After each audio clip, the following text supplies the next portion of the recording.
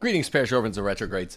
Nancy Pelosi yesterday received communion at the Vatican despite earlier U.S. bishop refusal. That's, of course, from Archbishop of San Francisco, Salvatore Cordileone.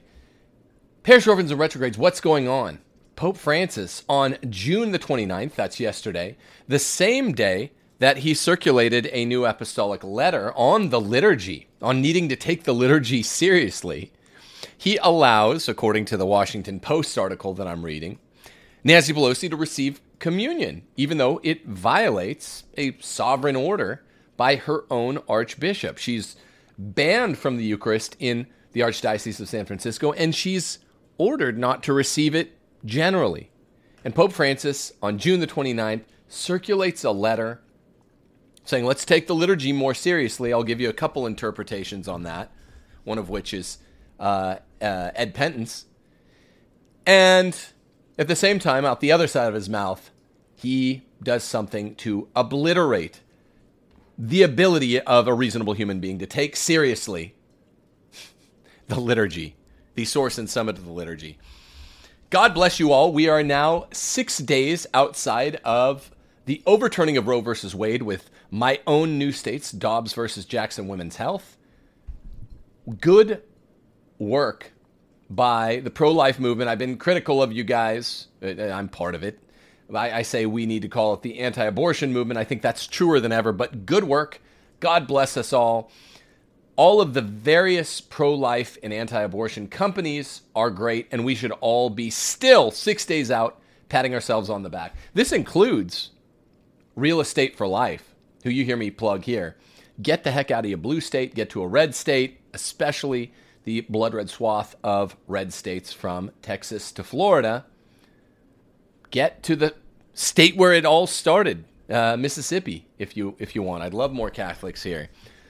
Dobbs versus Jackson Women's Health started here. Go to realestateforlife.org today and move before the midterm elections. Realestateforlife.org, a good pro-life Christian, probably a Catholic, will help you get that done. Also, before we get into my analysis on the unique configuration of facts from June 29, yesterday, Pelosi receiving communion at the Vatican, I do have a unique take on this. I'm about to begin in 1 second. But before we do so, we need subscribership. So subscribe to this channel. If you're a person that checks us out once every week or 2 weeks, subscribe. Click the notification bell and like this video. Leave a comment. I have some analysis today that will be sure to leave your mouth agape. So comment on it. Let me know what you think. Is it crazy? Here is the way I would open. Here's the opening salvo.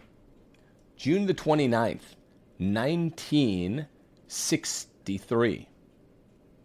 According to Malachi Martin, the date celebrating St. Peter and Paul is an important date if what Malachi Martin reports as true is true. Some of you who have read Windswept House, June the 29th, yesterday was the anniversary, are shaking your heads. Everyone else is scratching their heads.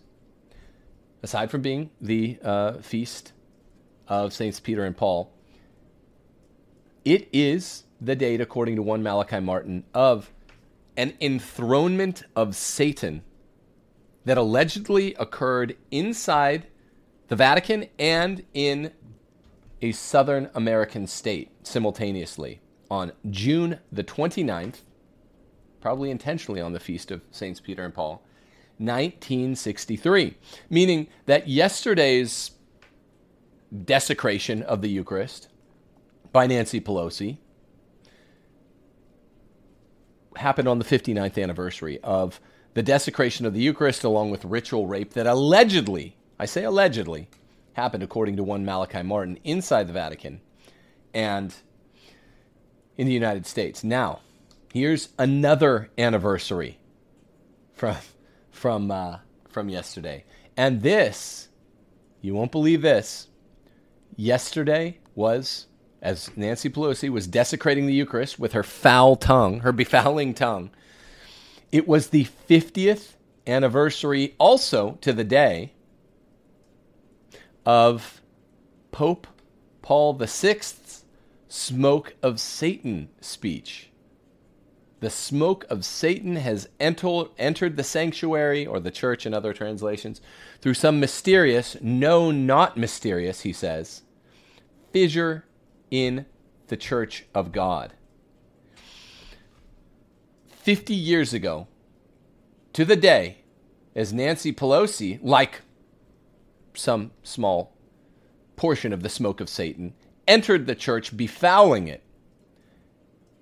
And it was the 50-year anniversary of Paul VI's, in many ways, audacious speech. He is the agent of some of that smoke of Satan, no small amount of it, entering the church. But now, so I've told you that yesterday marks 3 occasions through the years.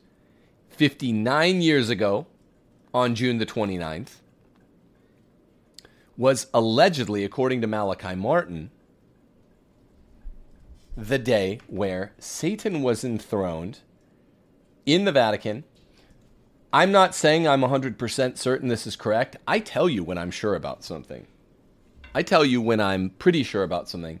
Other times I tell you, look, this is a bit speculative.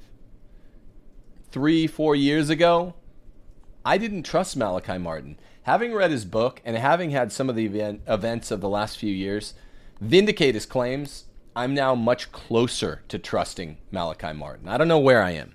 But according to him, this enthronement of Satan using a ritual rape victim called Agnes in the book. By the way, there's a woman who turned up 3 years ago and claimed that she was Agnes and that this was all real. That's one of the several things that I think have lent credibility to Martin's claims about what happened 59 years before Nancy Pelosi befouled the Eucharist with her own foul tongue yesterday. What was the point of that enthronement of Satan, according to Martin, who is the Ideas reporter? Well, that's as interesting. According to the fact fiction in Windswept House, the events of June 29th, 1963 took place, allegedly, at the behest of the agency of the devil and his minions here on earth, many of whom, according to Martin, were high in church ranks in the Curia in the Vatican. And what they were trying to do, again allegedly, was to bring about something called the capital A, capital T, availing time. Now, again, this is still Segundo Martin. The availing time was roughly 40 years from about that date in 1963 to roughly the millennium, a time of availing for what Martin calls the process. And it includes liturgy, it includes moral theology, it includes interpretation of biblical theology and fundamental theology. The process is a process whereby the Catholicity of the Catholic Church, the global jurisdiction of the Catholic Church, is supposed to undo itself and to join forces with the globalists, the Masons, the secular humanists, the one world order people. That's all 4 names for the same group. And the availing time, what it was most supposed to do, this is all according to Martin. I'm not making this up, and I'm not saying I believe it 100%. I'm saying it has some heightened credibility in the world events of late, was to make the Catholic faithful sort of lay down their arms, particularly the priests, and particularly the bishops, and particularly the lay people that otherwise would have, revolted. Think about what was happening starting in 1963. You get Sacrosanctum Concilium, and over the course of the next 6.5 years, the undoing of our Holy Mass and the redoing of it in really blasphemous ways. This is why we're going to talk about Francis, who also laid out this apostolic letter yesterday on all of these anniversaries, which is interesting. The new apostolic letter is called Desiderio Desideravi. So I've always said, look, you guys know this. I don't attend SSPX chapels, but I can't blame those people, especially the older ones that were actually alive and, I don't know, smart enough, old enough, mature enough, responsible enough, lucid enough to understand what was happening at the council. I don't blame them for being angrier than those of us who were born after the council and were raised with the Missal of Paul VI, the Novus Ordo. I don't blame them. It would be harder for me, given my temperament, to not join them at their SSPX chapels on Sundays if I've been alive. I'm just being honest, okay? I think it's a grace, given my temperament, that I was born in the 80s and didn't, am not tempted, therefore, to join. But the point is, I don't blame them. I sincerely do not. Because they watched all that unfold and, they actually experienced change agency. They actually experienced the ramifications of change.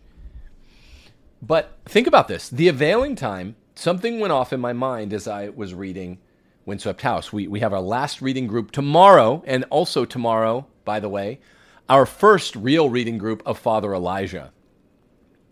Windswept House was on, quite frankly's channel, my buddy, and Father Elijah is for patrons only. So also become a patron of Timothy J. Gordon if you want to join that reading group. Just make sure you get the first 4 chapters read by tomorrow's group.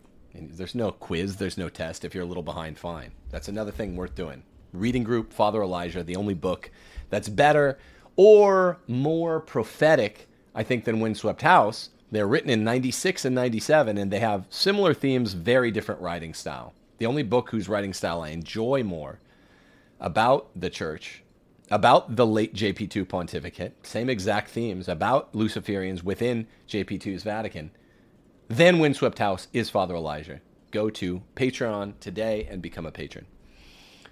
So the availing time, essentially to me, something went off as I read Windswept House. I thought, this is the only thing that could actually account for the fact that more people just didn't revolt.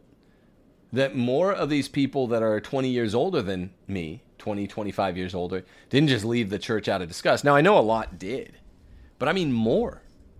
After what they were doing, ripping the marble out of churches, ripping the pews out, ripping the beautiful altars out, the destruction of God's church, and building these heinous structures that I was raised with. I always hated them, and I just thought, I'm probably an atheist. I don't believe in any of these hokey, built in the round, hooray for everything, go make a difference, hymn singing, goofball, Susan from the parish council, quasi-Catholic churches. It's like a different religion. It's not a different religion. I correct people online who say it is, but it's like a different religion. That is fair enough. Well, the availing time is the only theory, and it is a theory, that I've ever heard floated that accounts for that. How the hell else did this happen? Over 40 to 50 years, everything was destroyed, and most people didn't leave the church, and most people didn't put up too much of a fuss. How would that have happened in front of their very eyes? People that were alive during the 60s. The availing time also says, and this is important, it also says that no pope during those 40 or so years, from about 1963 to about 2003, could actually govern the church. What do you think of that? Have I ever told you this stuff, Steph?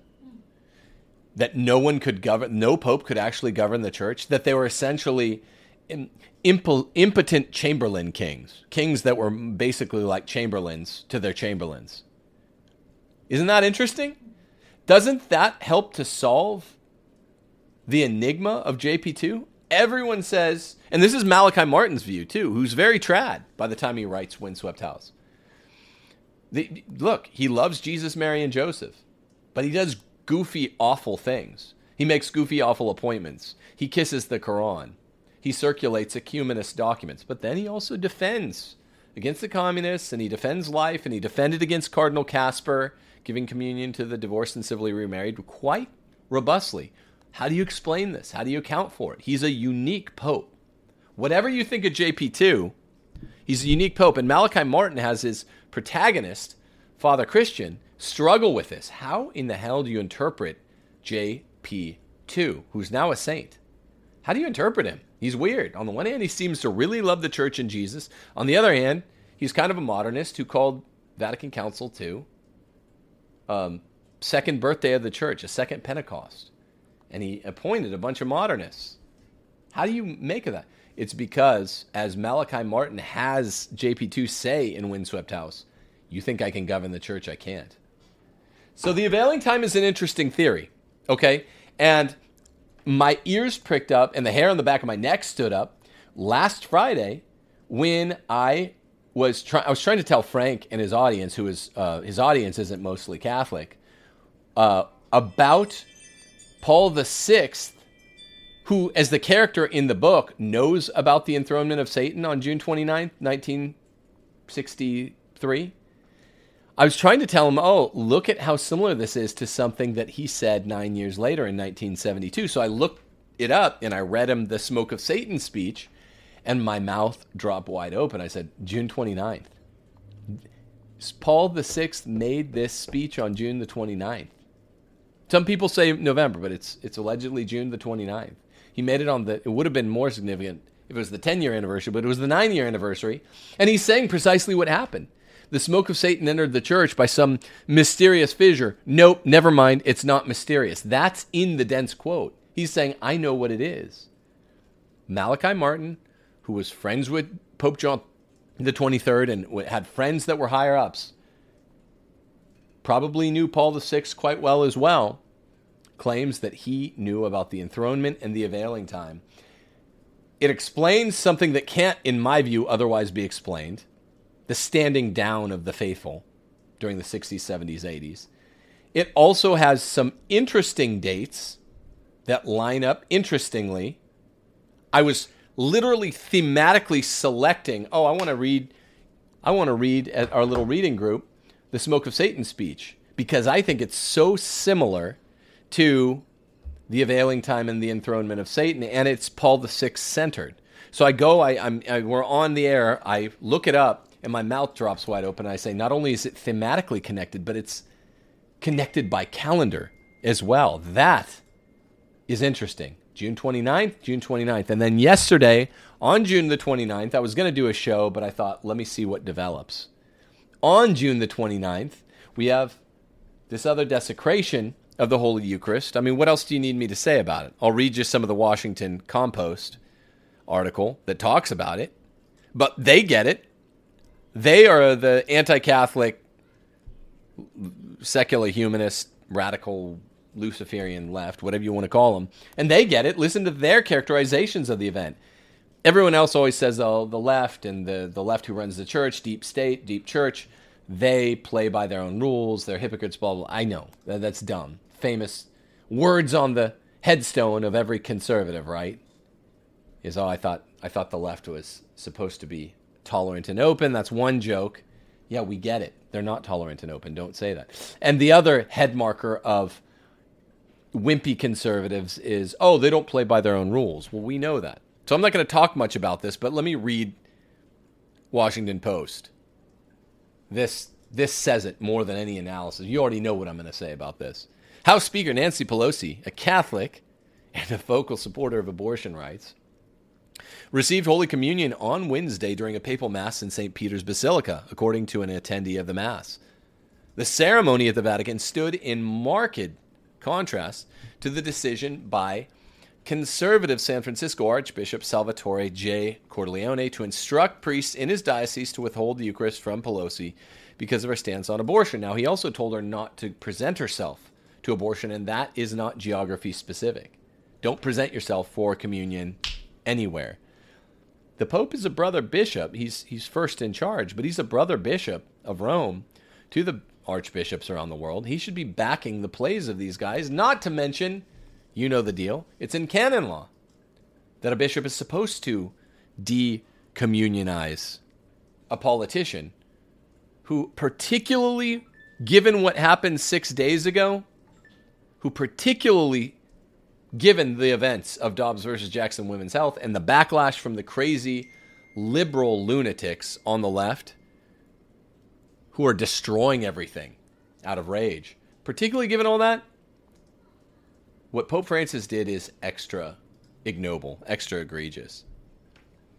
In September, Pope Francis had said, "I have never refused the Eucharist to anyone," which is crazy. What about public adulterers, public fornicators? Although he later added that he had never knowingly encountered during communion a politician backing abortion rights, and reiterated the church position that abortion is murder. But Pope Francis had said that the decision on granting communion to politicians who support abortion rights should be made from a pastoral point of view, not a political one. Now, the funny thing is, Cordileone said this specifically. This action is a pastoral decision, not a political one. Well, it's both. Everyone plays games. Something can be pastoral and political. They are not mutually exclusive categories of being. To commit a pastoral act or a political act. Most pastoral acts are political in the sense that they involve people, the polis, political. The communion for Pelosi comes shortly after the U.S. Supreme Court overturned the 73 Roe versus Wade decision. This was 5 days later, erasing the so-called right to abortion. In a statement on the decision, the Vatican's Pontifical Academy for Life called for a non-ideological debate. Now, I didn't cover this because we're doing every other thing related to it, but that's really strange that earlier in the week, the Pontifical Academy for Life had said that this should be a non-ideological debate. I don't even know what that means. What about the ideology of Thomism? What about the ideology of anti-abortion? It's inherently ideological.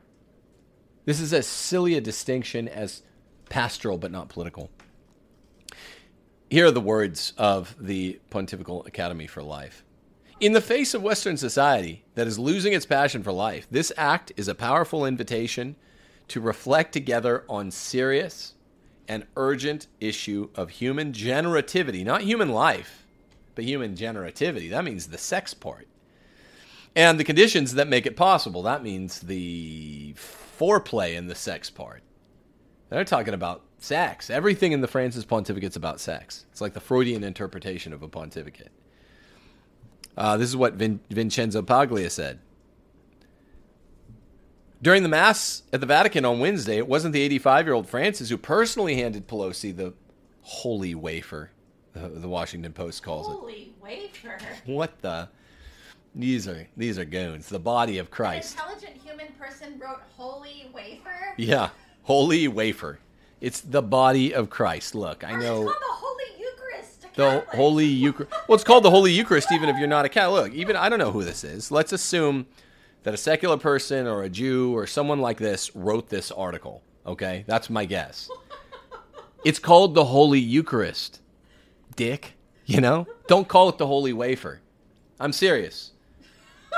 I'll call your stuff, you know, whatever your secular analog is, or your religion, whatever your religion is, I'll call it by its proper name. It's the Holy Eucharist. Don't call it the Holy Wafer. That offends folks. That is our body, blood, soul, divinity of our Lord and Savior Jesus Christ. His active participation in masses is increasingly constrained by a knee condition that often requires him to use a wheelchair. Before the Mass, Pelosi had a greeting with the Pope where she received a blessing, according to an attendee. The Vatican, remember, we're going to talk last about the also June 29th document circulated by Pope Francis, the Apostolic Letter, which says we should take the Mass and its forms more seriously as he's desecrating the Holy Wafer, the Eucharist, by giving it to this she-devil. This insane, smiling Jack Nicholson Joker she-devil. So it didn't provide any statement on the matter, it declined to comment, but in a city-state such as the Vatican, steeped in religious symbolism and the center for the world's 1.3 billion Catholics, Pelosi's communion can hardly be considered an oversight. It took place on the day that Francis issued an apostolic letter extolling the virtues of Mass. Oh, so even the secular person or the non-practicing Christian or the Jew, whoever wrote this, gets it, right? extolling the virtues of Mass, reminding his church of how such celebration belongs to the totality of the faithful united in Christ. The liturgy does not say I, but we, Francis wrote in his letter. And any limitation on the breadth of this we is always demonic. What is he talking about? In October, Francis met with Pelosi during a private audience at the Vatican, which the speaker later described as a spiritual, personal, and official honor. It remains to be seen whether the communion given to Pelosi may have any effect on Cordileone's decision, which was shared by at least 4 other U.S.-based dioceses. What do you mean? Is like he's going to undo it? No. Cordileone's order to deny Pelosi applies only to churches in his diocese where Pelosi resides. Now, that's actually canonically a closer call than you're thinking. His ban on her communion reception in his archdiocese, of course, only applies in the jurisdiction, but he also gave her, Washington Post article writer, he also gave her an episcopal order, which is to not present herself for communion, period. That means anywhere. That means anywhere. So again, it's not called the Holy Wafer. And an episcopal ban is different from an episcopal mandatum. She received both a ban and a mandatum. One is jurisdiction specific. The other one's not, using plain textual analysis. Pelosi has pushed back on Cordileone's order, questioning whether he was applying a double standard by allowing politicians who support the death penalty, which the Catholic Church opposes, to receive the sacrament. Massimo Fagioli, a professor of theology at Villanova University, said that what happened Wednesday strengthens the impression that there are 2 approaches to abortion within the Catholic Church, an issue that is even more delicate after the Supreme Court decision overturning Roe v. Wade. It's unclear whether the Vatican clearly intended for Pelosi to receive the Eucharist, but Vatican authorities would have surely been aware of her presence and plans to attend Mass at St. Peter's, Fagioli said. This was no surprise. Of course, on these matters, the Vatican can and should leave some things unsaid, Fagioli said. The fact that it wasn't the Pope who gave her the communion allows the Vatican to preserve a modicum of deniability. It isn't within the best interests to blatantly put a finger in the eye of Cordileone. End quote. But the overturning of Roe versus Wade will make it harder for the Vatican to energetically defend Pelosi, President Biden, and other Catholics who support abortion quote-unquote rights. Sick. Quote-unquote rights. They're not rights. As long as Roe versus Wade was the law, one could say, these people are Catholic, but must still respect the law, Fagioli said. But Fagioli doesn't believe Francis, who has called on the church to be more inclusive, will allow himself to be painted into a corner. Abortion has become one of the sectarian parameters Catholic conservatives in the United States use to decide whether you're Catholic, Fagioli said. That idea, he said, does not belong to Pope Francis, who never changed the church teaching on abortion, but has always maintained that a church is not a country club. I don't even know what he's talking about. These crazy left Catholics are some of the craziest in the world. This is one of the key points of this papacy. This is one of the things on which he and U.S. bishops do not see things eye to eye about, Fagioli said. I guess, is that just the end of the article? That's a horrible ending. You need a conclusion to your article, Mr. Is that by Stefano Petrelli? Is he some sort of left Cath? I was assuming, yeah, it's Stefano Petrelli and Amy Wang. Stefano Petrelli and Amy Wang. So maybe I don't know. I don't know what religion they are. I was taking a guess when I was reading. I like to try to guess the religion of the person writing. Usually you can guess on Washington Post or New York Times or whatever, but I can't guess. Anyway, so there you have it. Now let's read something by a sane person, and let's look at what also took place on this strange anniversary, assuming that it's real. Pope Francis's new letter addresses liturgical formation and the beauty of the Mass's National Catholic Register. Article written by Edward Penton. Desiderio Desideravi follows up on his 2021 document, which was circulated July the 16th of last summer. Traditionis Custodes, where he thumbed in the eye of us Latin Mass-loving Catholics. He thumbed in our eye because he said, we're the guardians of tradition. There's a middle finger in a major way. And then he basically all but moved to take away most of the remaining TLMs across the arid desert dreamscape that we call Christendom following upon the Second Vatican Council. Desiderio Desideravi follows up on his 2021 document, Traditionis Custodes. Now, I like Edward Penton a lot. Pope Francis has published a meditation on liturgical formation in which he urges an end to polemics in the liturgy. What? This is like Hitler ordering an end to polemic on Jewish people or something like that. It's like you're the chieftain in this program of polemics.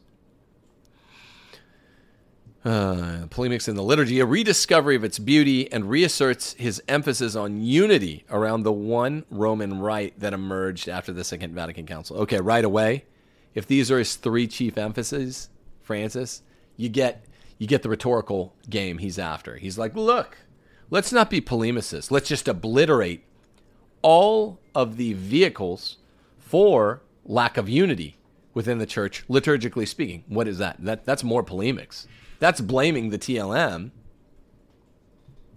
near bimillennial liturgy in the church that was gutted 5 years after Vatican II. That's blaming it, and that's doubling down on polemics. Entitled Desiderio Desideravi and published on the Feast of Saints Peter and Paul, the Vatican said the 65-paragraph apostolic letter reworks the results of a 2019 plenary meeting of the Dicastery of Divine Worship. Is that still after Cardinal Sarah had been removed? I think it was just after it. And it follows the Pope's 2021 Motu Proprio Traditionis Custodes, which restricted the Mass according to the pre-1962 Roman Missal in an effort to foster ecclesial communion around the post-Vatican II liturgical rite. The Pope's new document, the Vatican said, is a meditation on understanding the beauty of liturgical celebration and its role in evangelization. A meditation on understanding the beauty of liturgical celebration and its role in evangelization. A meditation on understanding the beauty of liturgical celebration and its role in evangelization.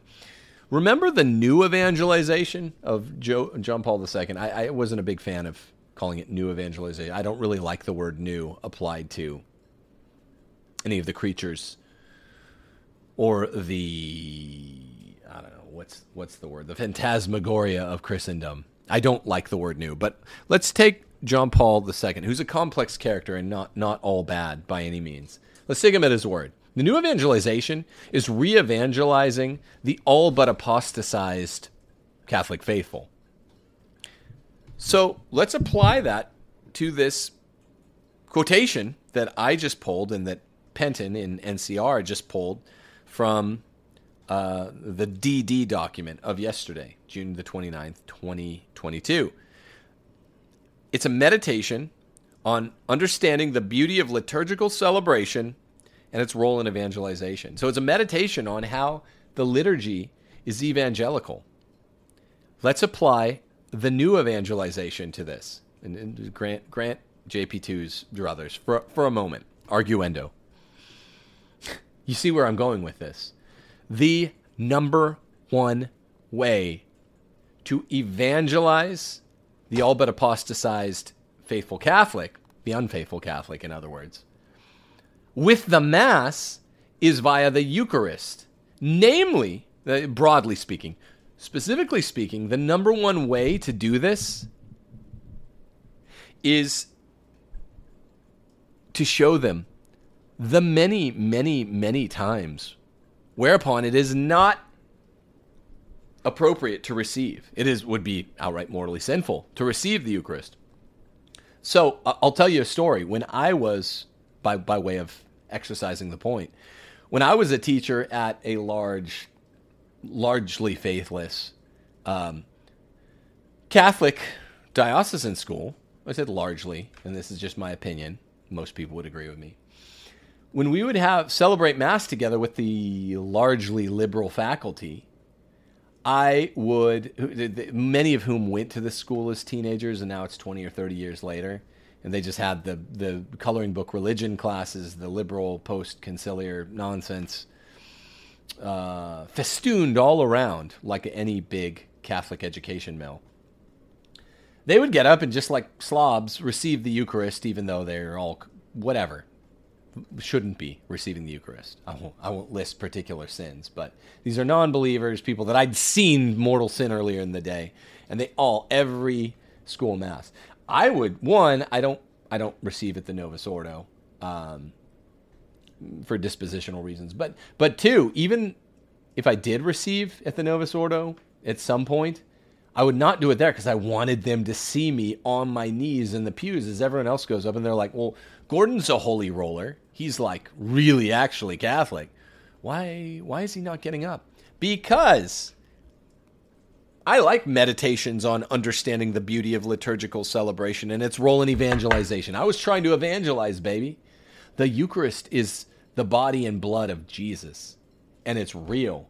And in order to mix Jesus' body and blood with my body and blood via metabolic consumption, I have to be in a state of sanctifying grace. I can have any number of venial sins on my soul, but I can't have a mortal sin on my soul. And for them to ever see me not going when they thought holy rollers like to go more, I'm like, no, you don't need to. You go to Mass on Sunday to satisfy the obligation. You want to get the Eucharist. But if you can't you don't need to get it once a week. You're canonically required to get it once a year. Early Christians didn't get it often. So I would use it evangelically. And Pope Francis, according to make the point a little stronger, according to Penton, concludes his meditation on liturgical evangelization by, quote, making an appeal to, quote, abandon controversy in order to listen together to what the Spirit is saying to the church. What Spirit? What is this, Sixth Sense? Are you talking about the Holy Spirit? As well as to guard communion and to continue to be amazed by the beauty of the liturgy. I don't care if you're amazed by the beauty of the liturgy or not. I say this to trads, I say this to Protestants, I say this to charismatic. I don't care. Save it. Save it. Whether you're amazed by the beauty of the liturgy. Revere Christ in the Eucharist, right? The liturgy's not there to entertain you. On a Sunday, if you're at Disney World, get up, go to Mass to receive the Eucharist, to worship the Eucharist, and to do your duty, because it's one of the 5 precepts of the church. Go to Mass on Sunday. And then you go to be entertained by the people you pay to entertain you, some 25-year-old aspiring actor in a goofy outfit. That's who you pay. You don't go to Mass, whether you're a trad. I hear trads talk this way. I hear charismatics talk this way endlessly. I hear Novus Ordo people sort of talk this way about the gay hymns. And I hear Protestants sermonize endlessly about this. I hear everybody make the same mistake. They think that they're going to be amazed by the beauty of the liturgy. I don't give a damn whether you're amazed by the beauty of the liturgy. Go there and worship the Eucharist. That's what Mass is for. In community, you worship the Eucharist, you receive the Eucharist if you can, and you satisfy the 5th precept of the church out of 5. That's what it's there for. You do your duty. It's not there to entertain you. Which is why if I can't get to a TLM, I go to a Novus Ordo. Okay, so you get the point. But it's there are so many ironies within an irony loaded into yesterday, June the 29th, AD 2022. So much water under the bridge of Christendom now that in the year of our Lord, AD 2022, I have a lot of thoughts. But on June 29th, it's the 59th anniversary of a so-called enthronement of Satan that brought about a so-called availing time that lasted till about the millennium, allegedly. And it's the 50th anniversary to the day of Paul VI Smoke of Satan speech. So June 29th looms large. And then all of a sudden it's going to be the anniversary of Nancy Pelosi in a post-Roe world first receiving and desecrating thereby the Eucharist in the Vatican with tacit permission going all the way to the top of the flagpole. And it's the promulgation of a new letter in honor of the feasts of Peter and Paul. And this new letter contradicts so many of the ideas de dicto. The release of the document, unusually without an accompanying press conference, was overshadowed by news that the article I just covered, that House Speaker Nancy Pelosi had received Holy Communion at a Mass in St. Peter's Basilica on the same day, the feast of Peter and Paul, in the presence of Francis. Okay? Desiderio Desideravi, circulated yesterday, bears a missionary option, in which Pope Francis begins by stressing that no one earned a place at the Last Supper. All had been invited. And the same applies to the world, even though it still does not know it. This is why the Pope says he dreamed of a missionary option in his apostolic exhortation, Evangelii Gaudium. Now, what is a missionary option? He explains the nature, salvific power, and beauty of the Mass, that the liturgy, more than a vague memory of the Last Supper, is the place of encounter with Christ, and that there is only one act of worship, perfect and pleasing to the Father, namely the obedience of the Son, the measure of which is the death on the cross. See, I don't get any of that. And I know you don't either, and it's the whole point is the vulgar display of power that Francis is obsessed with. The vulgar display of power of contradiction. I don't get any of that from what he did. Allow Pelosi, presumptively, to receive and thereby desecrate the consecration. Now, what is it? It's the 59-year anniversary of, if Martin's right, the desecration of the Eucharist in a black mass inside church with a ritual rape of someone symbolically called Agnes. They probably got the girl Agnes because her name means lamb, so it's an inversion of Christ's death and resurrection.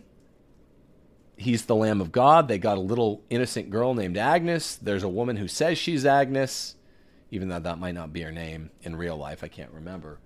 And they always desecrate the Eucharist. 59 years later to the day,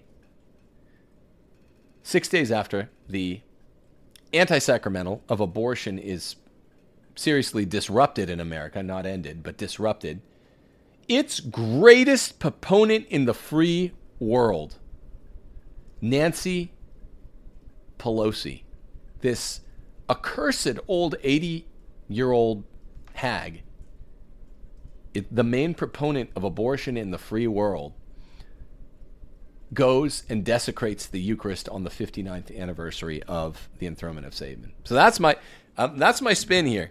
And Francis wanted to discuss the theological sense of the liturgy, saying we owe the Second Vatican Council the rediscovery of a theological understanding of the liturgy and its importance in the life of the church. And here's my response, and you've heard this before. This I have said before. Sacrosanctum Concilium, the council document on the liturgy, aside from the fact that I disagree with the raison d'etre, the reason for being, I don't think we needed a new one, but I ain't the bishop. I think that's bunk. But Sacrosanctum Concilium ain't that bad, which is why your Bishop Lefebvre signed the document, and a bunch of other, by and large, good guys as well, alongside the, by and large, maybe some issues with disobedience Lefebvre, but by and large, good guys signed Sacrosanctum Concilium, and I'd say you probably wouldn't have done that. I don't think I would have signed it. I would have been like, no, sorry, I can't put my pen to ink to parchment here because I don't think we need it. But it's not horrible. It's not the Missal of Paul VI, which was written by Freemason Annibale Bugnini. And I know you guys know all this stuff, so I'm trying not to be chewed meat here. I try to stay to what's relevant, what's true, what's not overly speculative, and also what's novel. So the theological sense of the liturgy that we owe to the council is nothing but our opprobrium, assuming that Francis doesn't actually mean the council. He means Missal of Paul VI, which came 5 years after the council closed. See, I actually would do the respect of saying, well, it's not technically Sacrosanctum Concilium that's got anything wrong with it. A mass in conformity in a hermeneutic of continuity way, a faithful way, with Sacrosanctum Concilium could just be the TLM. TLM passes basically almost all the parameters for what Sacrosanctum Concilium is. But they stretched it to be disrespectful. That banal accretion of disrespect that you call the Novus Ordo. I never said it's not valid, right? But so, I mean, I'm trying to distinguish, and that's not the most popular thing to do. I'd make distinctions within distinctions within distinctions. The theological sense of the liturgy, to quote from Francis's apostolic letter, that we owe to the Second Vatican Council, well, it's not pure opprobrium, according to me. I think what we owe the Second Vatican Council is we should have, the Sensus Fidelium, gotten a better missal, more in conformity with tradition, right? I think it's Paul VI and Annibale Bugnini and all of the popes who have followed Bugnini and Paul VI without furrowing their eyebrows and be like, but this Missal of Paul VI is not respectful to the sense of Vatican II, because Vatican II's document, Sacrosanctum Concilium, does not say to do all this wacky nonsense. So really, in a weird way, and I know trads, a lot of them get off the track at this point, they, like Francis, a lot of trads don't like distinguishing between Sacrosanctum Concilium and the Novus Ordo Missal. But we have to, because that's true. Francis isn't doing it. He's talking about them like they're one and the same. Trads too often talk about them like they're one and the same. I'm saying we have to distinguish here. I don't love Sacrosanctum Concilium. I just wish we could have the Mass, the TLM. But we can't gloss over it. So I find June 29th the calendar key to unlocking the meaning of what possibly could have been happening yesterday. Through subconscious or maybe conscious agency, I don't know. Anyway, you haven't heard it anywhere else. And it's something to consider. If I can go out on a high note, June 29th, the Feast of Saints Peter and Paul, is a day you should consider possibly very, very consequential.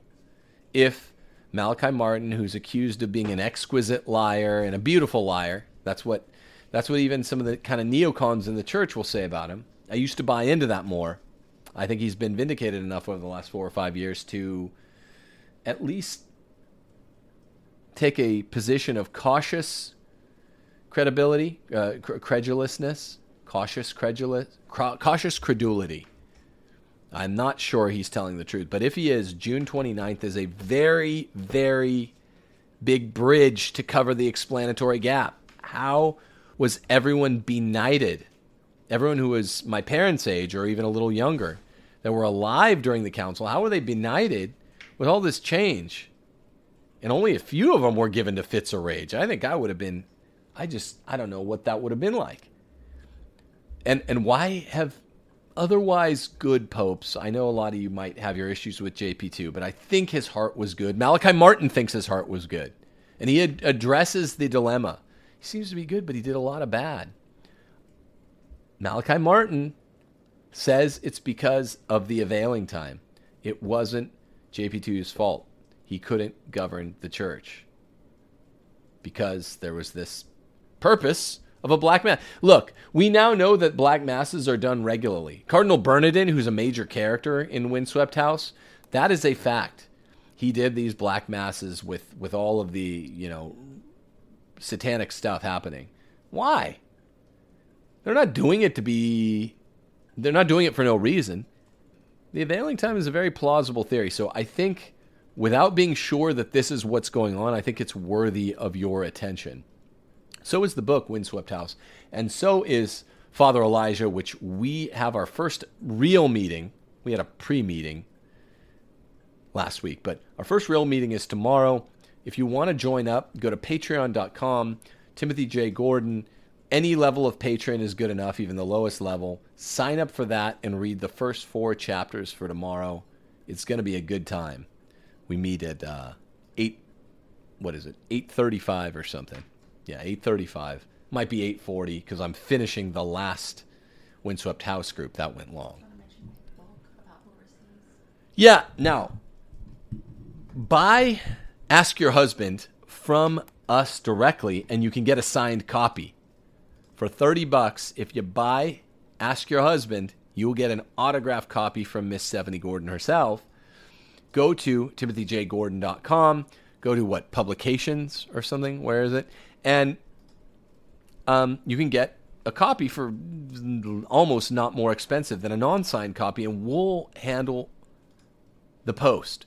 Unless, we forgot to stipulate this, unless you're in another country. Now, we love having a foreign audience. I did not know how big of a following we had in Australia, New Zealand, and Canada. If you want a signed copy, we'll still work with you, but the postage is crazy. It's anywhere between 25 and 40 American dollars extra. So it would cost us money to send the book. So if you want that, then you have to say, you're going to have to pay for the postage if you're outside of the country. But we handle the postage, media mail, if you're inside the United States. If you are one of the people outside the country, by the way, who already purchased, then send us an email to timothyjgordon at timothyjgordon.com. We'll work something out, and we can work with you. God bless you guys. Keep your eyes on the skies here. Keep your eyes on the prize. A lot is happening this summer. What a weird and interesting time to be alive. I have some really, really stellar guests lined up for either later this week or early next week. But I don't want to say who they are yet. Should be a very fascinating July, given what's going on. And praise God. Hit your knees. Let's end with a Hail Mary. Praise God. Praise the Virgin. Thank Virgin Mary. And continue to ask for intercession, because the overturn of Roe was such an amazing thing that these older cats said could never happen. This is you still ought to be celebrating. In the name of the Father, the Son, and the Holy Spirit, amen. Hail Mary, full of grace, the Lord is with thee. Blessed art thou among women, and blessed is the fruit of thy womb, Jesus. Holy Mary, Mother of God, pray for us sinners now and at the hour of our death. Amen. Our Lady, seat of wisdom, pray for us. In the name of the Father, Son, and the Holy Spirit, amen. Jesus, Mary, Joseph, be with us on the way. What an interesting time to be alive. We're going to do more good before the end. Des Volt.